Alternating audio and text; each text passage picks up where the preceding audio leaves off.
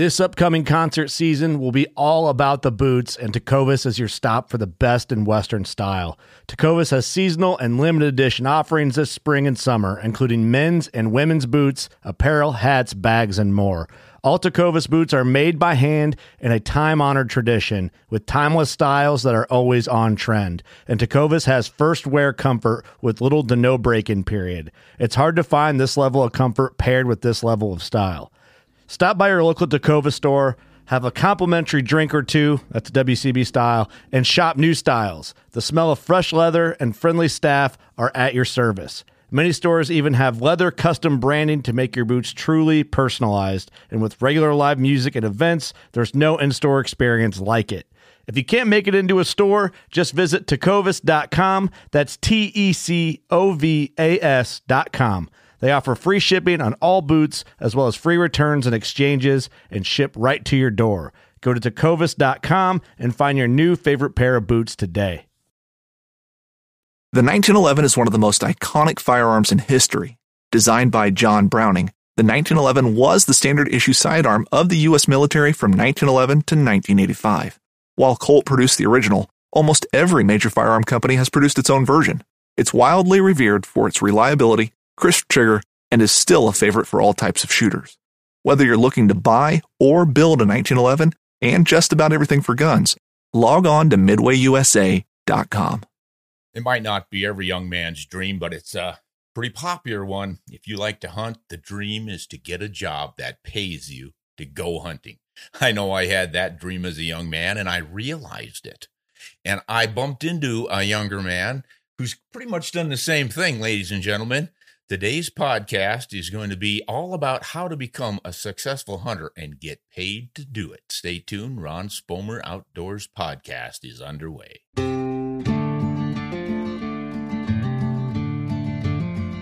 Hey, everybody. As promised, here is a man who has found out a way to get paid to go hunting. I don't know if he's getting rich, but he probably could or should, because what he produces is really top quality. This is one of the best young writers working in America today, in my estimation. And I've seen a lot of them come and go. And this guy is really cutting a swath, and he's a hard worker and a straight shooter. And I am proud to have him on the show. Joseph Von Benedict, welcome to Ron Spomer Outdoors Podcast. Well, thank you, Ron. I highly suspect I don't deserve those accolades, but I'll take them. Thank you. Better. Yeah. And also, thanks for calling me young. That's something my wife doesn't do anymore. I know what it's like. We got to help each other out. We can continue to dream, right? Yeah. And your dreaming has probably worked out pretty well for you with your career. Now, you are a writer as well as an editor. Is that true? Yeah, and a podcaster as well. Got a pretty successful podcasting channel, do you? Well, it's growing. Yeah. It's becoming successful enough that it's my baby, and it's starting to really gain enough traction that it's eating into my writing time a little bit. I don't know if that's a good thing or not. I'm hoping it is. Yeah. What's it called? The Backcountry Hunting Podcast. Backcountry. I like that. Backcountry Hunting Podcast with Joseph Von Benedict. That's right. Yep. Yeah. And our focus is to inspire, educate, and entertain. Mm-hmm. And we talk a lot about ballistics, cartridges, rifles, high performance gear ranging from boots to backpacks, and really just trying to emphasize the joys of getting into the backcountry. Yeah. And hunting there. Yeah. Well, see, folks, you can see why I've got this guy on my podcast, because we kind of think alike in those regards. There's something about the backcountry. I don't know, Joseph, if this worked for you, but when you were a kid, were you just enthralled with the whole idea of getting back into no man's land where no one has been before? Absolutely. Yeah. I used to wander the high country of southern Utah. Now, most of southern Utah is desert country, right? But there are high country mesas down there that are 7,500 feet in elevation, and it's sagebrush and juniper trees and very rarely a big deer, right? And I loved hunting that country, but spent a lot of time at high altitude as well. The plateau that I grew up under was, the highest point on it was, if I remember correctly, just over 13,000 feet. Whoa. And it's a plateau. Most of it was just over 11,000 feet. Huh. And it was high enough to take your breath away when you climb up there, even as a 20-year-old. Now, southern Utah's getting pretty far south. Was it high enough that you had fir trees and Quakies? Higher in some cases, Oh, yeah. There was yeah. some of it where the Quakies started getting pretty sparse. We had Oh, wow. a heavy belt of Quakies from about 8,000 feet up to about 9,500 feet. Mhm. And then they kind of thinned as it climbed that last escarpment up to the top of the plateau. So- There were some up there, but not a lot. How isolated was it? Pretty isolated. The town I grew up in, when I was there, we had 90 residents, and I was 100 miles from a stoplight or a supermarket. Okay. It Yeah. was perfect. Yeah. Yes, So did you take horses back up or were you backpacking? a little of both, All right. but generally horses. All right. Horses are an elk hunter's best friend. Now, I want to take this conversation to the backpacking part of it because most folks can't manage horses. Right. You don't have the room, you don't have the time, it's the expense, everything else. But we can get a pair of boots and a backpack. And most That's of us right. can afford that. And that's how I got started. So let's talk about the backpack hunts and why you like them so much. What advantages you think they have. When I started backpacking, it was kind of an interesting deal because I thought horses were the only way to carry gear into the backcountry. Right. I was in my early 20s by then, and a friend invited me to go on to one of these high desert hunts. Mhm. And we were just scouting. We went in for 3 nights, 4 days, and he had to loan me a backpack because I didn't have You a didn't even backpack. have one. I had a day pack for Okay. hunting, right? Yeah. Well, I came out of there thinking I'm carrying a lot more weight than usual, but also, holy smokes, the simplicity is beautiful. You don't have to worry about hobbling horses out, Yep. making sure they're getting enough feed. You don't have to take them to water every time. Yep. You don't have to be concerned about your friends that aren't capable horsemen enough to stay out of danger Mm-hmm. because horses can turn dangerous very quickly. And I've experienced that firsthand. Mm-hmm. But I ordered a backpack that week because I loved the simplicity of it. I realized I was working harder. My striking distance was limited, but my nomadic ability was greatly enhanced because I wasn't tied to a camp sufficient for horses. Yeah. Yeah. You can go places with horses that will wear you out when you've got a backpack on. But with a backpack, you can go where the horses can't go because they are feeding somewhere and you don't have time to take care of them. That's right. And geez, I mean, I was young enough and poor enough that I used a lot of different horses that, some of them shouldn't have been in the backcountry with youngsters that Yeah. were, they believed they could do anything. A good horse is a beautiful thing. A bad horse is the devil itself. Would you ever get hurt with them? Oh, I've been hurt on quite a few horses. Yeah. I've got a couple of compressed discs in my lower back as a result of coming off of, I was actually doing gun training on a young mare that I had broke, and I thought she was further along than she was. Oh my God. The gun went off and so did you. I'll bet. Well, no, I actually pulled it out of the scabbard under my saddle yeah. and went to rest it across my saddle bows like you would if you're ready for a Yep. shot, right? I was out in my dad's hayfield. And I think that stock, it was kind of a glossy stock. I think it must have caught the sun and reflected in her Oh. eye. And horses are always ready to run from something, right? Mhm. And she jumped hard, and I didn't come off that jump. And then she went to bucking real hard because I didn't want to drop my nice rifle. And about 8 or 10 jumps in, she hit particularly hard and her kicked particularly hard, and I somersaulted and landed like that with all my weight coming right down into my shoulders, and it compressed Ouch. a couple discs. I didn't know it till I was changing sprinklers later, Uh-huh. and it spasmed Kicked in. and hit me. But yeah, interesting Yeah. times. I've fallen down a couple of mountains with horses too. Rolling? Yeah. Really? How far did you go? Do you want the full story? I don't know. How much time does it take? I'll give you the abbreviated one. Going into camp in Oregon for an elk camp with traditional archery equipment. All right.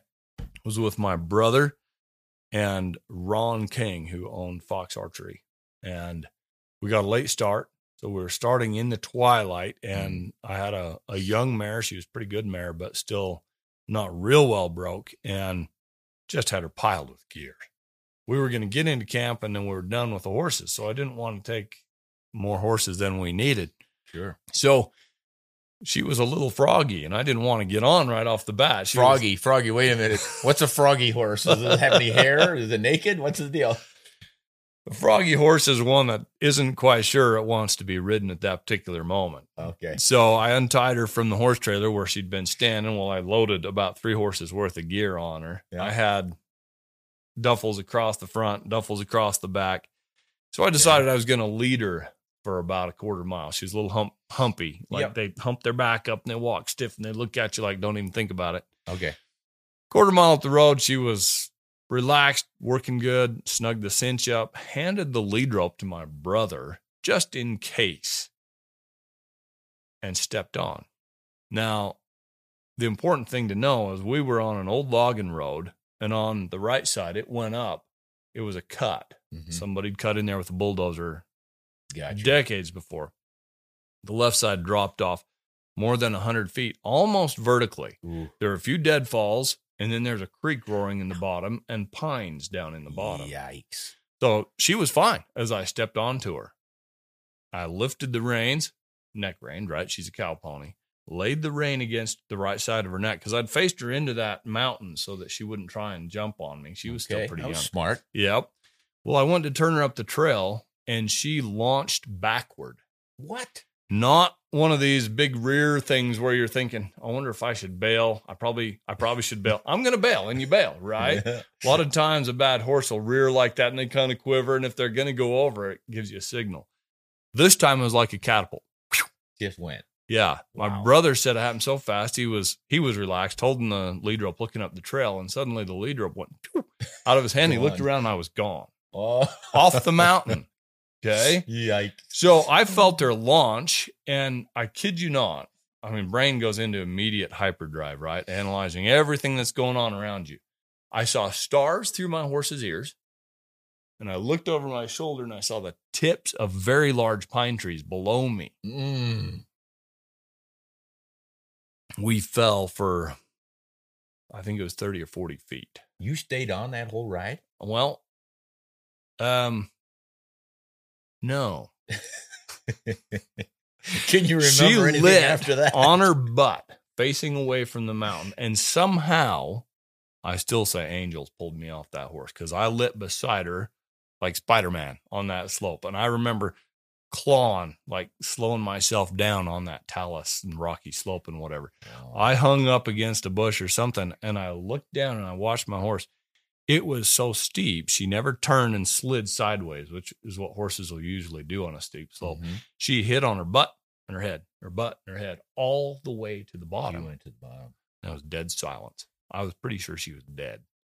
Well, I clawed my way back up to that old logging road, and I was pretty wigged out there for a few minutes, just like, Yeah. I think I almost died right there. Anyway, we hiked down there, scaled down there. We didn't have to rappel, but I felt like we should be, and found my horse. She's still alive. I just went for my saddle and bridle and all the other gear. I'm really blessed to have gotten off that horse because there was so much gear on there that I was kind of locked in. So we got her up. She didn't have anything broken. Yeah. She had hair missing all over her butt and all over her head and neck. Yeah. I felt pretty bad for her. She was pregnant even. We tied 4 lariats together and barely reached her. So that tells you she was well over 100 feet down. They're 30-foot lariats. And managed to get her started up there. And I was at the top, sucking rope. We had dialed around the only tree in the neighborhood. It was like a 6-inch pine.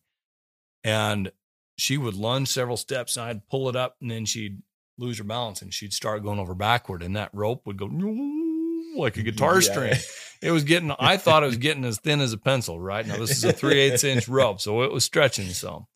Anyway, she finally came lunging over the top, stood there quivering, and we went hunting. Did you ride her again? I never rode her again. Yeah, smart man. Horse that nearly kills me once, I'm done with. We packed her that trip, and then she had her colt. She kept that colt, no problems, no injuries even. She was stiff like me. But it's amazing what horses can survive. Yeah. I had a friend with a similar situation. He was in Idaho on a trip with an outfitter, and there was a washout in one of those trails with a cliff on one side and a rise on the other, and it was I don't know about this. And the guy says, well, let me get the horses across and see how well they do. And then you can come across or something. And he got across with his. And when it was time to get the saddle horse that Frank was riding across, it went over, like you said, and down, down, down, down, down, down. And same thing. Horse was fine. Fortunately, he was off and all the gear got scattered and everything, but he had taken his gun and his fly rods and stuff off. Thank goodness. Smart man. Yeah. But he said he had to spend the night on the mountain alone because it was so far down to that horse that when the outfitter got down to it and yelled up to him that she was okay, it was dark. So he had to stay up there just by stayed himself, up there. which kind of takes us back to backpacking and being prepared. Yeah. Even if you're on a horse, you get stranded out there, you better have some basics for survival, especially a way to light a fire. Sure. So before we get into the backpacking, though, just because you had the luxury of telling your horse story, I got to tell mine. Please do. So all we're doing is coming back to camp, leading the pack horse with moose on it. The antlers are packed on top of the pannier. Your story's already better than mine. There's a moose involved, That's right? And he's dead. That's right. We're fixing to eat him. So we're going back to camp pretty happy, and I'm leading this big Percheron-sized horse. I mean, they had hooves on them like dinner plates. I'm riding one, and I'm leading the other one, which was so wide that nobody could sit on it unless you were an athletic, Gymnast. doing the splits or something, Yeah. some kind of a gymnast. No way was I getting on that thing, but I was leading him, and he was carrying the bulk of the weight.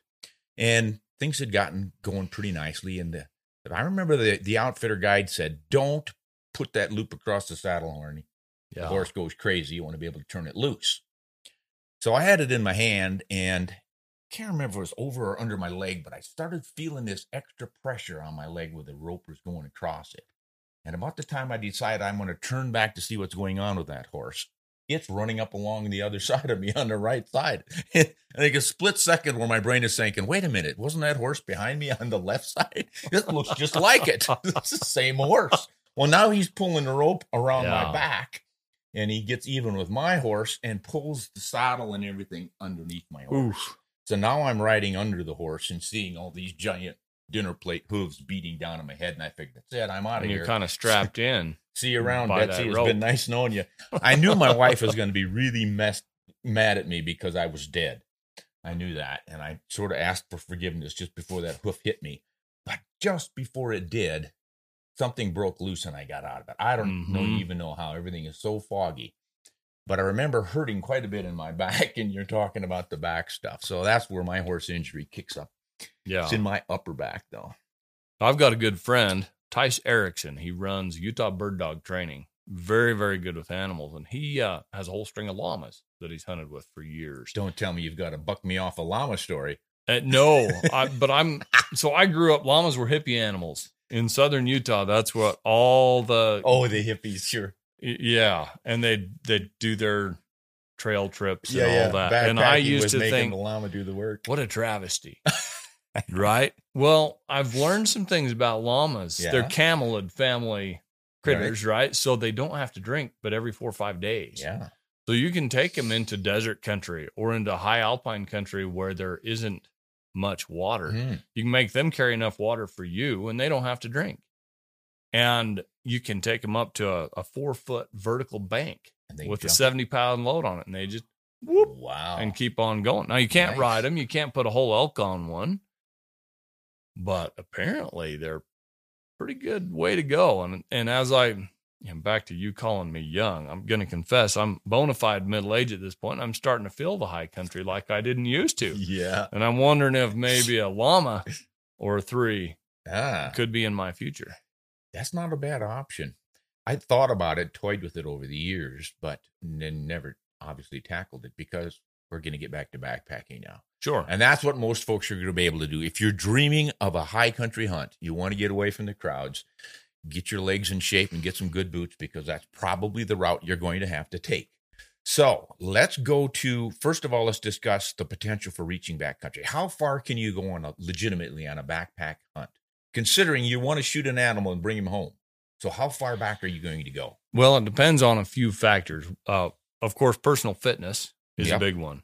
How many friends you have and how willing they are to put their hunt on hold while they help you pack is Yeah. another one. Yep. If you go in with 4 pals and you say, all right, we're going 10 miles into elk country, that's a long, long way. Yep. But you say, look, if we get one good bull between the four of us, we're happy. And if we get two, we're done. Mm-hmm. Right? Yeah. You can do that. You can go into the 10 miles or so if you're all in reasonably good shape. You can shoot a bull and either two of you start packing or all of you pack. Yep. If you bone him off, you can just about take a whole elk out in one trip with four guys. Right. Even over a lot of country, if you're going a long way, as long as it's not technical terrain. Yep. Right. And then you have to probably go back in if you want the cape and to bring the rack out if it's a big bull. 5th trip. Yeah. But if you got four of you and you're all willing to travel, bone off your meat, get it ready to go and spend a day at it. You're going to cover 20 miles going out loaded, come back in light with some fresh candy bars. Yep. And go back to hunting. So if you got a week or 10 days, that's an option. But if your physical fitness is lower, you might have to learn to hunt between road systems and start high and do 1 or 2 day packs downhill and pop out on a different road where you've got a pickup arranged or something like that. And, I had another friend he's a couple years older than me too. And he said, when you talk about backcountry hunting, don't discount the 1 day trip because a lot of good animals are shot on a 1 day trip, or I call them a bonsai overnight trip. Yeah. Right? You can do that solo. You can bomb way in there, loaded real light, but with a good pack. So you can bring a half of a deer or an elk quarter out with you.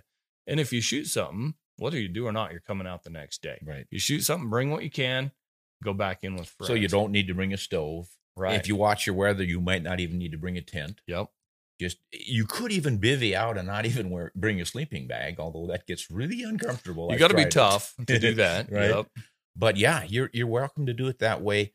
That is the logistics that they definitely don't consider in the romantic side of this stuff. Like when I got started, Yes. It was like, oh, it's so easy. Your house is on your back, so you can go wherever you want. Wait a minute. What about water? What about enough food? And then what about that elk when you shoot him? You've got to get him out now. And there's another big factor in that, and that's your season. If you're a bow hunter, you don't have a lot of time because it's going to be hot during the middle of the day.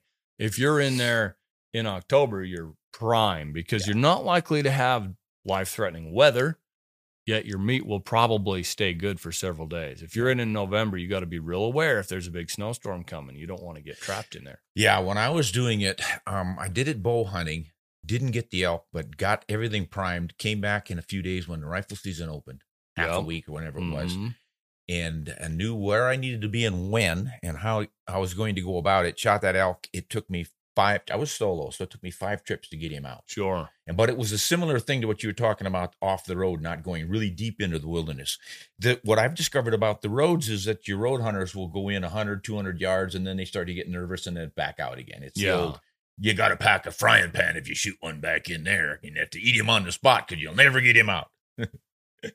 Heard that once or twice. Yeah. So all you have to do is get past that, and then you've got this gap before the backcountry guide and outfitter folks are working the ground. There's that little narrow strip in there. And if you can identify that, that's where you can get those quick little in and out backpack trips done. Yeah. You have to identify the strip, and then you have to identify country that will hold elk or deer or whatnot. Yes. I've hunted some of those strips that were devoid of animal life. You've been there too, huh? I think I saw your footsteps in there. Could have been. So there's a couple more elements to this. As you age, generally you start becoming a little more capable of buying good equipment. Yeah. My early equipment, I bought a really good backpack, thankfully.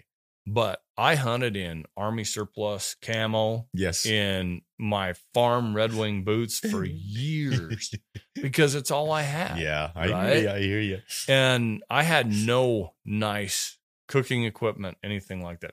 I shouldn't admit this. In my teens, I have backpacked a tiny cast iron stove, pan, because I could stick it in the fire and burn meat with it or food or whatever. Thankfully, I eventually became acquainted with backpacking stoves. Yeah, a little bit lighter. So as you learn more about the backcountry and become a little bit more financially solvent, shall we say, you can get better equipment. I found that actually has helped me compensate for my reduced capability in my middle-aged years to cover a lot of country and carry a lot of weight. So would you shave 10 pounds off your gear? More Than that? with really cutting edge equipment, titanium and space age fabrics, and importantly, a rifle that weighs 5 pounds less than some of the guns we used to hunt with. You can shave weight pretty quickly. I used to carry for a 4 or 5 day hunt, I'd be carrying 70 pounds sometimes. Now I can do that 35 pounds. Yeah. And even if I'm going for, well, good example, I'm going for a drop camp DIY moose hunt in Alaska in September, and you get 50 pounds. That's it, plus your rifle. Right. Because of the plane flying you in. The Super Cub can only handle that much. So you have to really focus to whittle your gear down to 55 pounds. That's all your gear, all your food. I hear you. Emergency gear, cooking gear. Been there, done that. Yeah. Yeah. Should I take the knife or should I just gnaw my way through that hide? Is there obsidian in the area? So the backpack is getting down to 35, 40 pounds. That's good for a week. You think you stay alive for a week with it? If I had to. I'm more comfortable for 3 or 4 days. Yeah. So one thing I've noticed about the pack is obviously you've got your basics that you have to have, whether you're out there only a day or 6 days. You've still got your tent, your stove, your sleeping bag, your pad, some of the basics, unless you want to really rough it. Yeah. So your weight's going to be similar. And then you get down to that rifle, and that's where you can really save some weight. And a lot of people will laugh at me and say, oh, what, if you're not man enough to carry an 8-pound rifle or a 10-pound rifle. I mean, I've got friends around here who are anymore. Yeah. Huh? I'm not anymore. Well, exactly. Because I don't have to. Yeah, that's the thing. It's like, okay, you want to be strong or you want to be smart? Yeah. You can be both, but generally there's one or the other. I have friends around here who think elk hunting in the mountains needs a lightweight rifle, so they use an 11-pounder. With a 28-inch barrel. That is not a light rifle. No. So you know what a light rifle is. Let's tell everybody what a backpacker's rifle is going to weigh. Okay, so just a little background. I grew up hunting first with a 1903 Springfield sporterized rifle, and I think without a scope, it ranges about 9.5 pounds. Sounds with a about scope, right. It's 11. Yeah. Okay. Then I went to a Winchester Model 70, classic Jack O'Connor rifle in 270. Scope that weighs about 9 pounds. Big improvement, really. Yeah. That's like nearly 20%. These days, if I'm hunting mountain terrain, particularly technical mountain terrain, I want a rifle that bare weighs no more than 6.5 pounds. Oh, you go that heavy? If I have to. I said no more, right? Okay. So there are some trade-offs. The lighter your rifle becomes, the more difficult it is to shoot accurately. For us humans, that doesn't mean that a 5-pound rifle can't shoot extremely well. It just means that it's harder for us. The lighter the weight, the less inherent mass there is to dampen and basically cover up our human errors as shooters. Twitchy. Yeah, and I don't know about you, but even, I can shoot really consistently from the bench. I can even do pretty well in shooting competitions, which I've done since I was 14. But you put me in steep mountainous terrain on loose ground with a giant critter downrange, and it's been 8 hours since I had a meal, and my heart rate's through the roof because there you go. Yeah, surfing waves of adrenaline. That 5-pound rifle is not as easy to shoot well. So work on your fundamentals if you want one of these rifles. Yeah. So the way you can create one of these is order a custom rifle or buy what I consider a semi-custom rifle, but a very high-end premium rifle, something like from, well, our old friend Lex Webernick has built a lot of very nice ultralight rifles. He has. Proof Research has their Glacier TI rifle, which is guaranteed to shoot half-inch groups at 100 yards. If you're the shooter enough to do it and you use the right ammo, right? 5-pounder? I think they're more like 5.4. Okay. Depending, of course, on cartridge, if you have a long action, short action, or whatnot. And then, well, there's a new Idaho company, Altera Arms. I think you're familiar with them. Yes, they indeed. offer a fantastic accuracy and reliability guarantee. Incredible accuracy. Yes. And light. And they're very light. Yeah. The lightest ones I have personally that are in my own gun safe, they're both 280 Ackley improved because I'm a huge fan of that cartridge. One is a Kimber Mountain Ascent. Okay. It's a controlled feed stainless gun with a carbon fiber stock and with a Swarovski 3.5 to 18 power scope on it, Z5. Mm-hmm. It weighs exactly 6.5 pounds. Yep. Ready to go up the mountain. That's awesome. there's one I have that's even lighter. It's a Weatherby Mark V Backcountry 2.0. That is amazing how light they made that rifle. Yes. So this one has the steel action, not their titanium action. The titanium version is actually less than 5 pounds. It's 4.9 pounds, I think. Yep. This one's set up with a Leupold VX3 in, 3.5 to 10, and it weighs 6.25 pounds. Mm-hmm.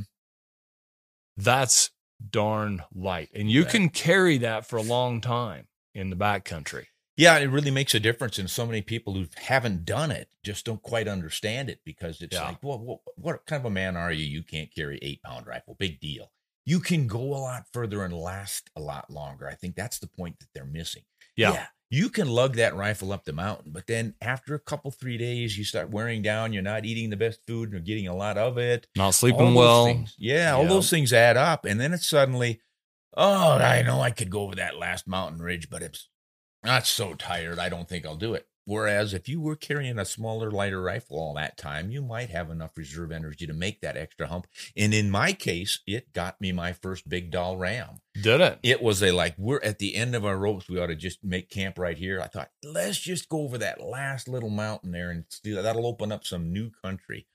And we were really pushing it, but there he was. And we ended up sleeping on that side of the mountain beside the dead sheep. Fantastic. Yeah. And what rifle were you carrying? That weighed 6 pounds, field ready, except for the cartridges that weren't in it yet. But with the sling on it, a light sling, the VX, it would have been the 2 to 7 by 33 compact Leupold. Sure. Used that a lot on my mountain rifles. Great scope. Yep. And that thing came in at 6 pounds, and it was a 284 Winchester cartridge in Melvin Forbes Ultralight Arms model. Very 20. nice. Oh, what a sweet rifle. I took a lot of backcountry game with that thing. Sure. So my standard has always been to be able to hit right at around 6 pounds, ready to go, field ready. That's with your scope on, lightweight rings. I always go with the aluminum tallies, one piece. That's my favorite go-to. Yep. Ounce and a half per mount. And that's the base and the ring in one unit. So you've got fewer screws, fewer things to break or unscrew. Less moving parts. Fewer moving parts are always good. Yeah, you've got to think rugged and durable. You know, you want weatherproof stuff in the backcountry. You don't need rust. Been there, done that. But anything you can avoid along those lines. But your point earlier about the accuracy was really spot on. Those rifles are amazingly accurate for at least a few shots. You know, some of them have some fairly thin barrels, and you heat those up, and your accuracy can start to suffer. But the idea is not to shoot 8 times at an animal; it's to get him on the first shot. Yep. And I have friends that'll tell me, I just don't think I can shoot a 6.5 pound rifle accurately enough. You know, when I'm that excited and I get up to that ridge and across the canyon, there's this giant alpine mule deer or whatever the case may be. My counter to that argument is, that's on you. You can learn that. But I'll tell you this, if you can't get to the ridge, you'll never have the shot opportunity. Yeah. So carry gear that will allow you to get to the ridge, and then take the responsibility of learning to use it accurately. Yeah. And, you know, folks listening may think, well, it's only 4 pounds to go from a 10-pound rifle that you can shoot like a bench rest gun down to a 6-pounder. What's the big... You're only saving 4 pounds. It's only 4 pounds. But remember, that rifle is, I think of it as the weight on the end of the fulcrum or the lever, right? It's always in your hand if you're expecting a shot. You're using it for balance, whatever the case may be, carrying it over your shoulder, on your shoulder. It's significant weight. Those 4 pounds wear on you more there than they would if they're in your backpack, which is why a lot of the guys that tackle the technical terrain in backcountry are now strapping their rifles to their pack as they go up. Yeah. I've been sticking my rifle in the pack, in the sides. Either there's a side pouch or the straps coming around, and I just strap the rifle on there, and I can reach back and pull it. If I do it right, I can reach back and pull it off in a hurry. That's a Braveheart move, right? You learned that from Mel Gibson? No, he got it from me. I'm older. I hope you get royalties on that. Darn it, I knew I screwed up. Hey, Mel, you owe me. No, that's perfect, and it works so beautifully. And it really is amazing that equipment allows you to get back into some of God's country. It's the sort of things we dreamed about as kids. But the other thing we dreamed about, of course, was making a living doing this. And that's where we get back to the introduction here, is that I promised them we were going to tell them, how can you hunt for a living? They're going to pay you to hunt. It's easier to just tell hunting stories and talk about our favorite rifles. Well, that's too easy. Now we got to get to work. So how do you make a buck out of this? How is it that you're able to go hunting and have all these incredible adventures and get paid for It's a challenge. I'm sure it was a challenge when you got started. It was a challenge when I got started. And I think you have to have a few inherent characteristics. You have to be able to, I don't like the word creating content. It's a bit too modern for me, but you have to be able to create valuable content, whether that's audio or video or writing or whatever the case may be. Photography. Yeah. Right. And when I was working full-time in-house as an editor, I was the editor-in-chief of Shooting Times magazine for several years. There were 3 characteristics I wanted in my writers. Every writer had to have at least 2. And the writer that had all 3 was the holy grail of writers, right? That's literary capability. Very few gun writers actually can write with any kind of verbal artistry. I'm not blowing sunshine up your skirts, Ron, when I say you're one of them. And I try and emulate you sometimes. Another is photography. Okay. If you can produce really good images, editors will love you. Good writing, good images. And then the one that you cannot go without is authenticity and authority. Bingo. You have to be authoritative on your subject, because no matter how good a story you can tell and how good your photos are to support it, if you don't know what the heck you're talking about, nobody's going to buy it, literally or figuratively, right?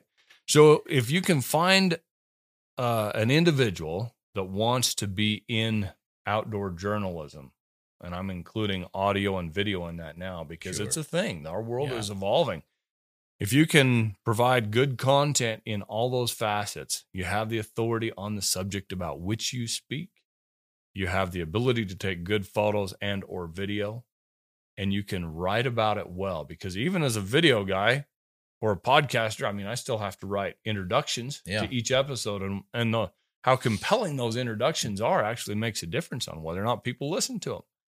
So here's the thing, though. It's a very small market. Even when I got into it, coming up on, I went full-time 15 years ago, and I'd been writing part-time through college. And even before that, my mom tells me I tried to turn every school assignment into a writing assignment. I had handwritten in cursive a book when I was 17. All right. It's still never published. No. So I studied fiction writing, right? I studied creative writing, and I thought I was going to be a novelist. But what published in college was the hunting stories I sent to various magazines. And so I was kind of led that way. And in the end, it turned out well. And what was it, like 2 months after my wife finished her degree, I got an offer from Peterson Publishing in California. I always sworn that I'd never moved to New York City or Los Angeles. We moved to Los Angeles. It was a foot into the open door. I got hired as an associate editor. Yep. And if you are lucky enough, fortunate enough to ever get an opportunity like that, then it's on you to prove your merit, whether or not you have what it takes. But it's brutal, especially when you go freelance, right? Like you and I have been living for many, many years. There's no benefits. If you plan for retirement, you're smarter than the average gun writer, right? If you're not living deadline to deadline and paycheck to paycheck, you're doing pretty well. Yeah. The old editor, Jerry Lee, was a prince of a man. He's passed away now, but he's the one that hired me out of LA. He and Scott Rupp, who I still work for now. And Jerry looked at me under his eyebrows when he was doing my final interview and said, if you went and wrote for a shoe magazine, you'd make 3 times as much money, right? A shoe magazine? That's exactly what he said. And I said, well, Jerry, I don't want to write about shoes, and I don't know anything about shoes, so I couldn't anyway. I want to write about guns and hunting. He said, all right, you're hired. Yeah. Well, it's pretty obvious. You've got to have a passion for the subject. Yes. I'm sure there are people who could write about anything because they know how to write, how to communicate. And that's definitely their base. Boy, if you can do it when your heart's in it, that comes through in your writing. people read it, and the authenticity that you mentioned earlier, that all comes through when you're writing about something you know and love.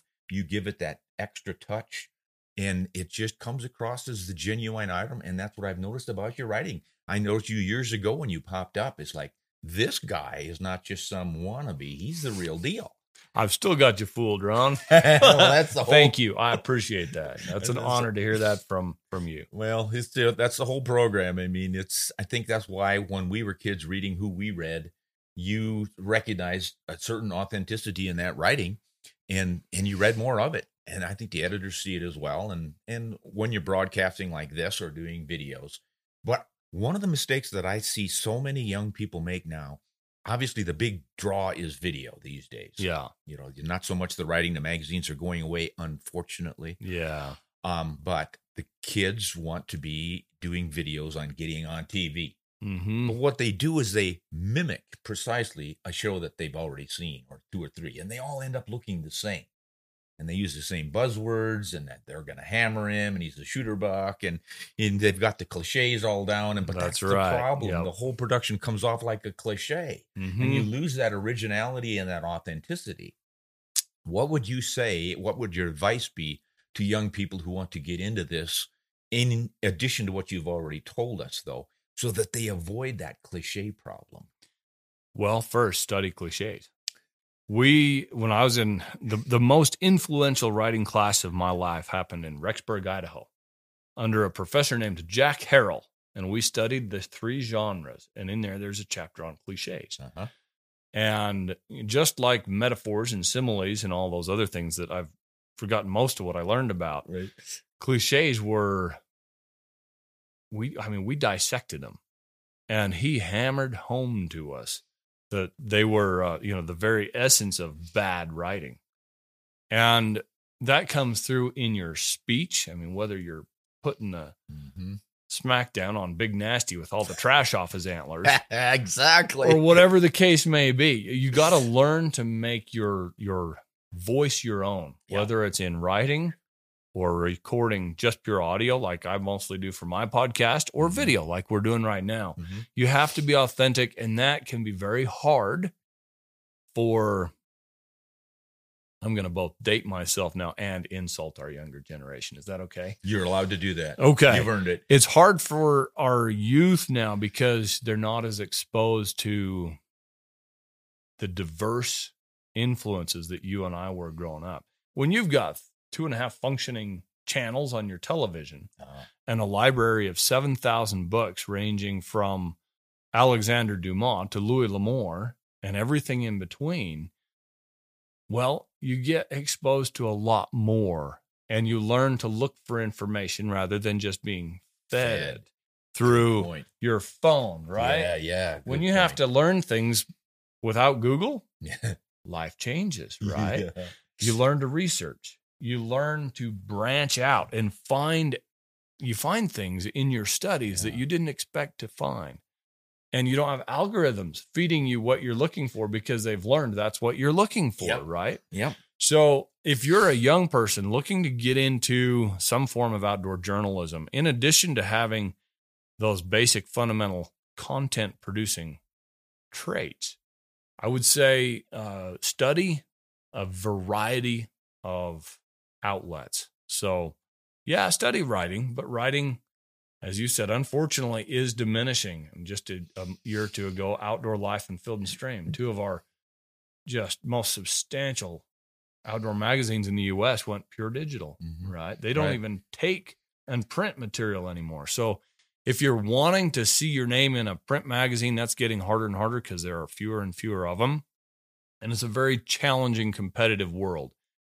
So look to other outlets as well. Become well-versed and versatile in what you're producing. Don't expect to get paid much for it. The first articles I sold, I think, ranged from $75 to $150. What year did you get started? Those would have been late 90s, early 2000s. And you 75. See, when I started in 1976, the lowest pay I got was $75 for an article in Fur Fish and Game. There you go. Favorite magazines at the time. That was the low market, $75. Yeah. Fast forward a couple of decades or a quarter of a century, and you're still getting $75 at the low end. This is really a telling little number here for anybody who wants to make a living at this. It is. And these days, some guys will get, they'll write a little web article. And if you're well established and you have a name and you're really good at creating that content, you're going to make enough to make it worth doing, right? But if you're just getting started and those editors of the digital sites are just giving you a shot, they want to see what you can do. They want to see how reliable you are, how consistently you can produce good content. And they don't want to pay while they give you your shot. So I know of guys that have been offered like $40 for a little brief web review or whatnot. I mean, throwing it back, a friend of mine, a fellow editor, once popped into my office bursting with excitement in Illinois. And he said, I just found out that in the 1960s, Field and Stream once paid Robert Rourke $10,000 for an article. Oh, you could almost make a living at that, right? Just about. Now you line that with inflation. Yeah. These days, you could buy a brand spanking new, tricked out diesel pickup for if somebody the actually value had of that them for article. sale. That's right. Or you could buy an old one like mine with 356,000 miles on it. Well, this brings up another essential trait to be a successful freelance writer, especially. You've got to be a self-starter and disciplined enough to do it. Too many guys will come out writing beautifully and you go, oh my gosh, this guy is the greatest writer I've ever read. And you never see him again. Yeah. Because he's too busy. I don't know. What do they do? But they just don't buckle down. They're waiting for the muses to strike or something, or they're maybe having another drink when they shouldn't be. And they're playing the role of being a writer rather than doing the work of being a writer. Or someone who's doing videos, whatever quality production you're doing. The point is that you are trying to send a message. You're making content that gets through to people. So you're communicating, which is what we say, we're communicators, not just writers. That's why you've got to have that authenticity and the skills to communicate, whether it's in the written form or speaking or the video or the photography, but you're sending a message through all these different media. And that's the important thing. You mix your authenticity with hard work and sticking to it.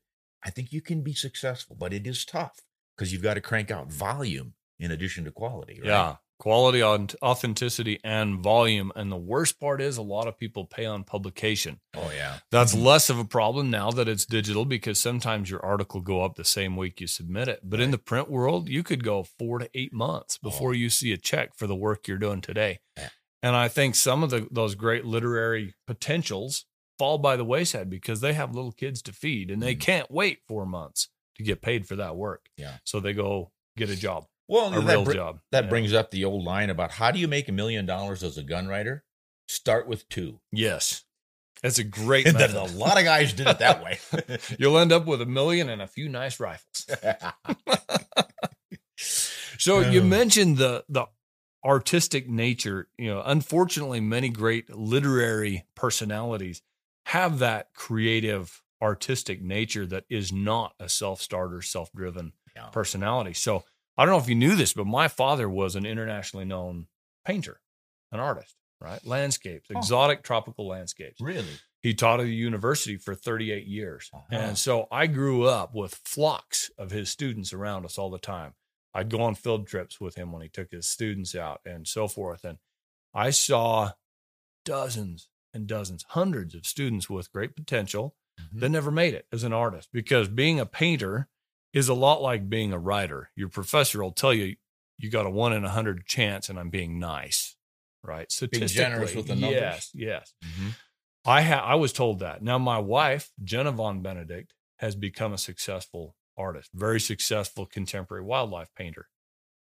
And I saw about 6 of my dad's students really make it. And I noticed in every case, what they had was that they were self-starters and they were driven. They were ambitious.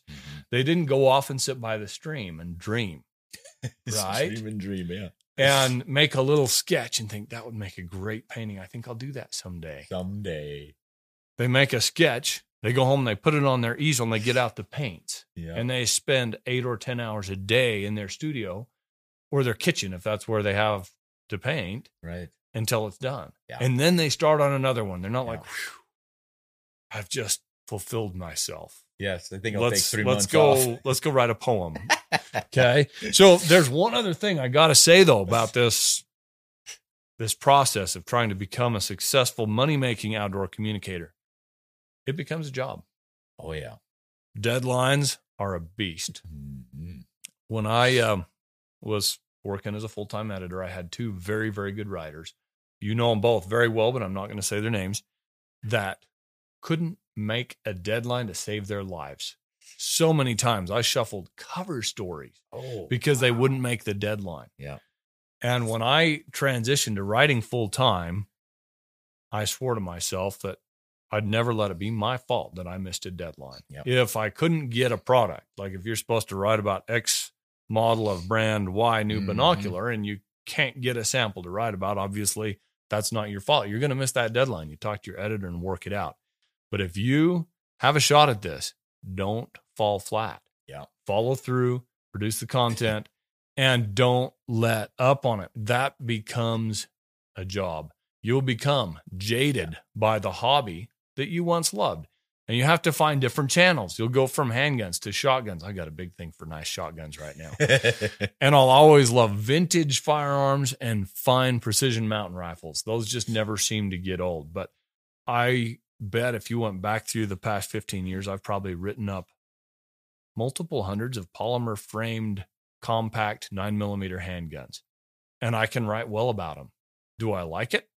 No. No, but I do my best because people want to know about it. Yeah. And it gets me paid. It pays the mortgage. Yep. And that's where the work part comes in. Right? Yeah. You don't want to necessarily do it, but you're going to. That's right. This is really fascinating. We usually break off about this point, but I think we need to keep going because it's not every day you get to talk to a vintage writer who's still active, writing up heart of your game. You're probably at the peak of your career right now. I hate to disillusion you, but it's all downhill from here. Thanks, downhill Ron. after this. Let's take a quick break and we'll be right back. Now, Joseph, you've been making some excellent points about what it takes to be a successful communicator.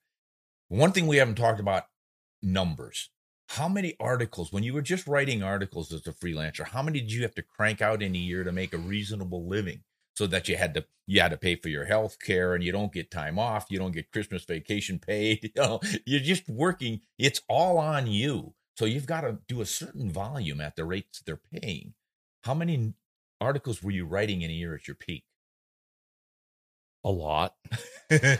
So I think the most I've done in a year all in was about 120, 125 articles. Mm-hmm. Now that includes some short pieces like 3rd-page columns on a cartridge. Yeah. But the bulk of it is either a column, a proper column in a magazine, such as I do the vintage firearms column for Shooting Times, the Western hunting column for Peterson's Hunting Magazine, the hand loading column for Rifle Shooter Magazine. Those call for about 1,200 words and between 3 and half a dozen photographs, sometimes a chart or a spec list, specifications, whatnot. But still, that's not the bulk of what I'm doing, right? Most of them are 2,000 to 3,000 word articles with 12 to 24 photographs, a bunch of test firing, often hand loading involved. Mm-hmm. And so I usually have between 80 and 100 on contract with the publishing house that primarily buys my work. Okay. And now I would do another 20 or 30 additional assignments if one of the editors needed something.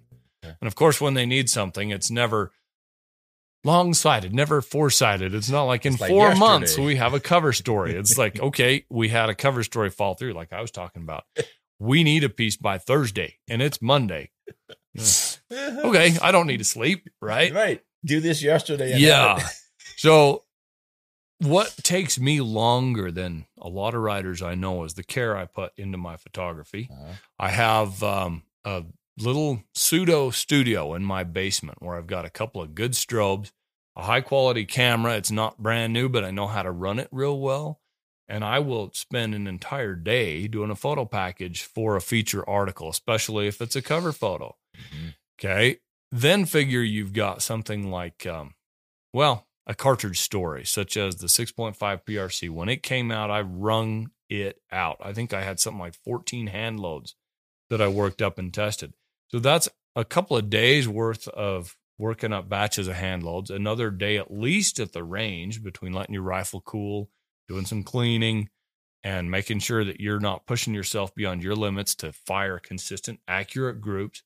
I'll tell you, people think going to the range is always fun. When you're testing something that kicks a lot and you're doing, let's say 180 to 300 rounds at 100 yards in a day, and you have to maintain your level of precision, it's brutal. It's not fun. Yeah. It is kind of nice being out in the sunshine and the fresh air. And so I still, I can't help enjoying myself a little bit anyway, but it's not always fun and games, right? Yeah. And so you couple all that with the time that then you sit down at your desk with all your research, all your data. Maybe you've done your photos, maybe you haven't, but at some point you have to sit down and write. And then you have to revise, and you have to be humble enough to throw out the crap in your article. It is. I mean, it's what it is. And then you have to be ready to submit it to an editor who throws it back at you and says, "This is crap." Yeah. we need you anything revision. for all that. Yep. Oh, Joseph, you've got story after story, and they're authentic. As we said at the start of this gentleman knows what he's talking about because he's been there and done that. We've got to ring off on this one, Joseph, but this is so interesting. I'd love to have you back. I'd love to come back. Oh, that would be great. We'll do some more on this because there are so many more fields. Every time you say something, I think of 4 questions to ask you about it. We would be here all week. So, hey, ladies and gentlemen, we want to thank you for listening. And if you're looking at this on YouTube's Ron Spomer Outdoors podcast channel, we appreciate that. Give us a thumbs up. Subscribe if you can. Check out Joseph Von Benedict at Backcountry Hunt. Backcountry Hunting Podcast. Yep. Yeah. It's on all of the, Apple Podcast and Spotify and Google, all those. You can find it there. Someday I want to be just like Ron and have a YouTube channel too, but I'm not there yet. Well, we'll get you there in a hurry. Hey, thanks for watching, folks. Remember, hunt honest and shoot straight.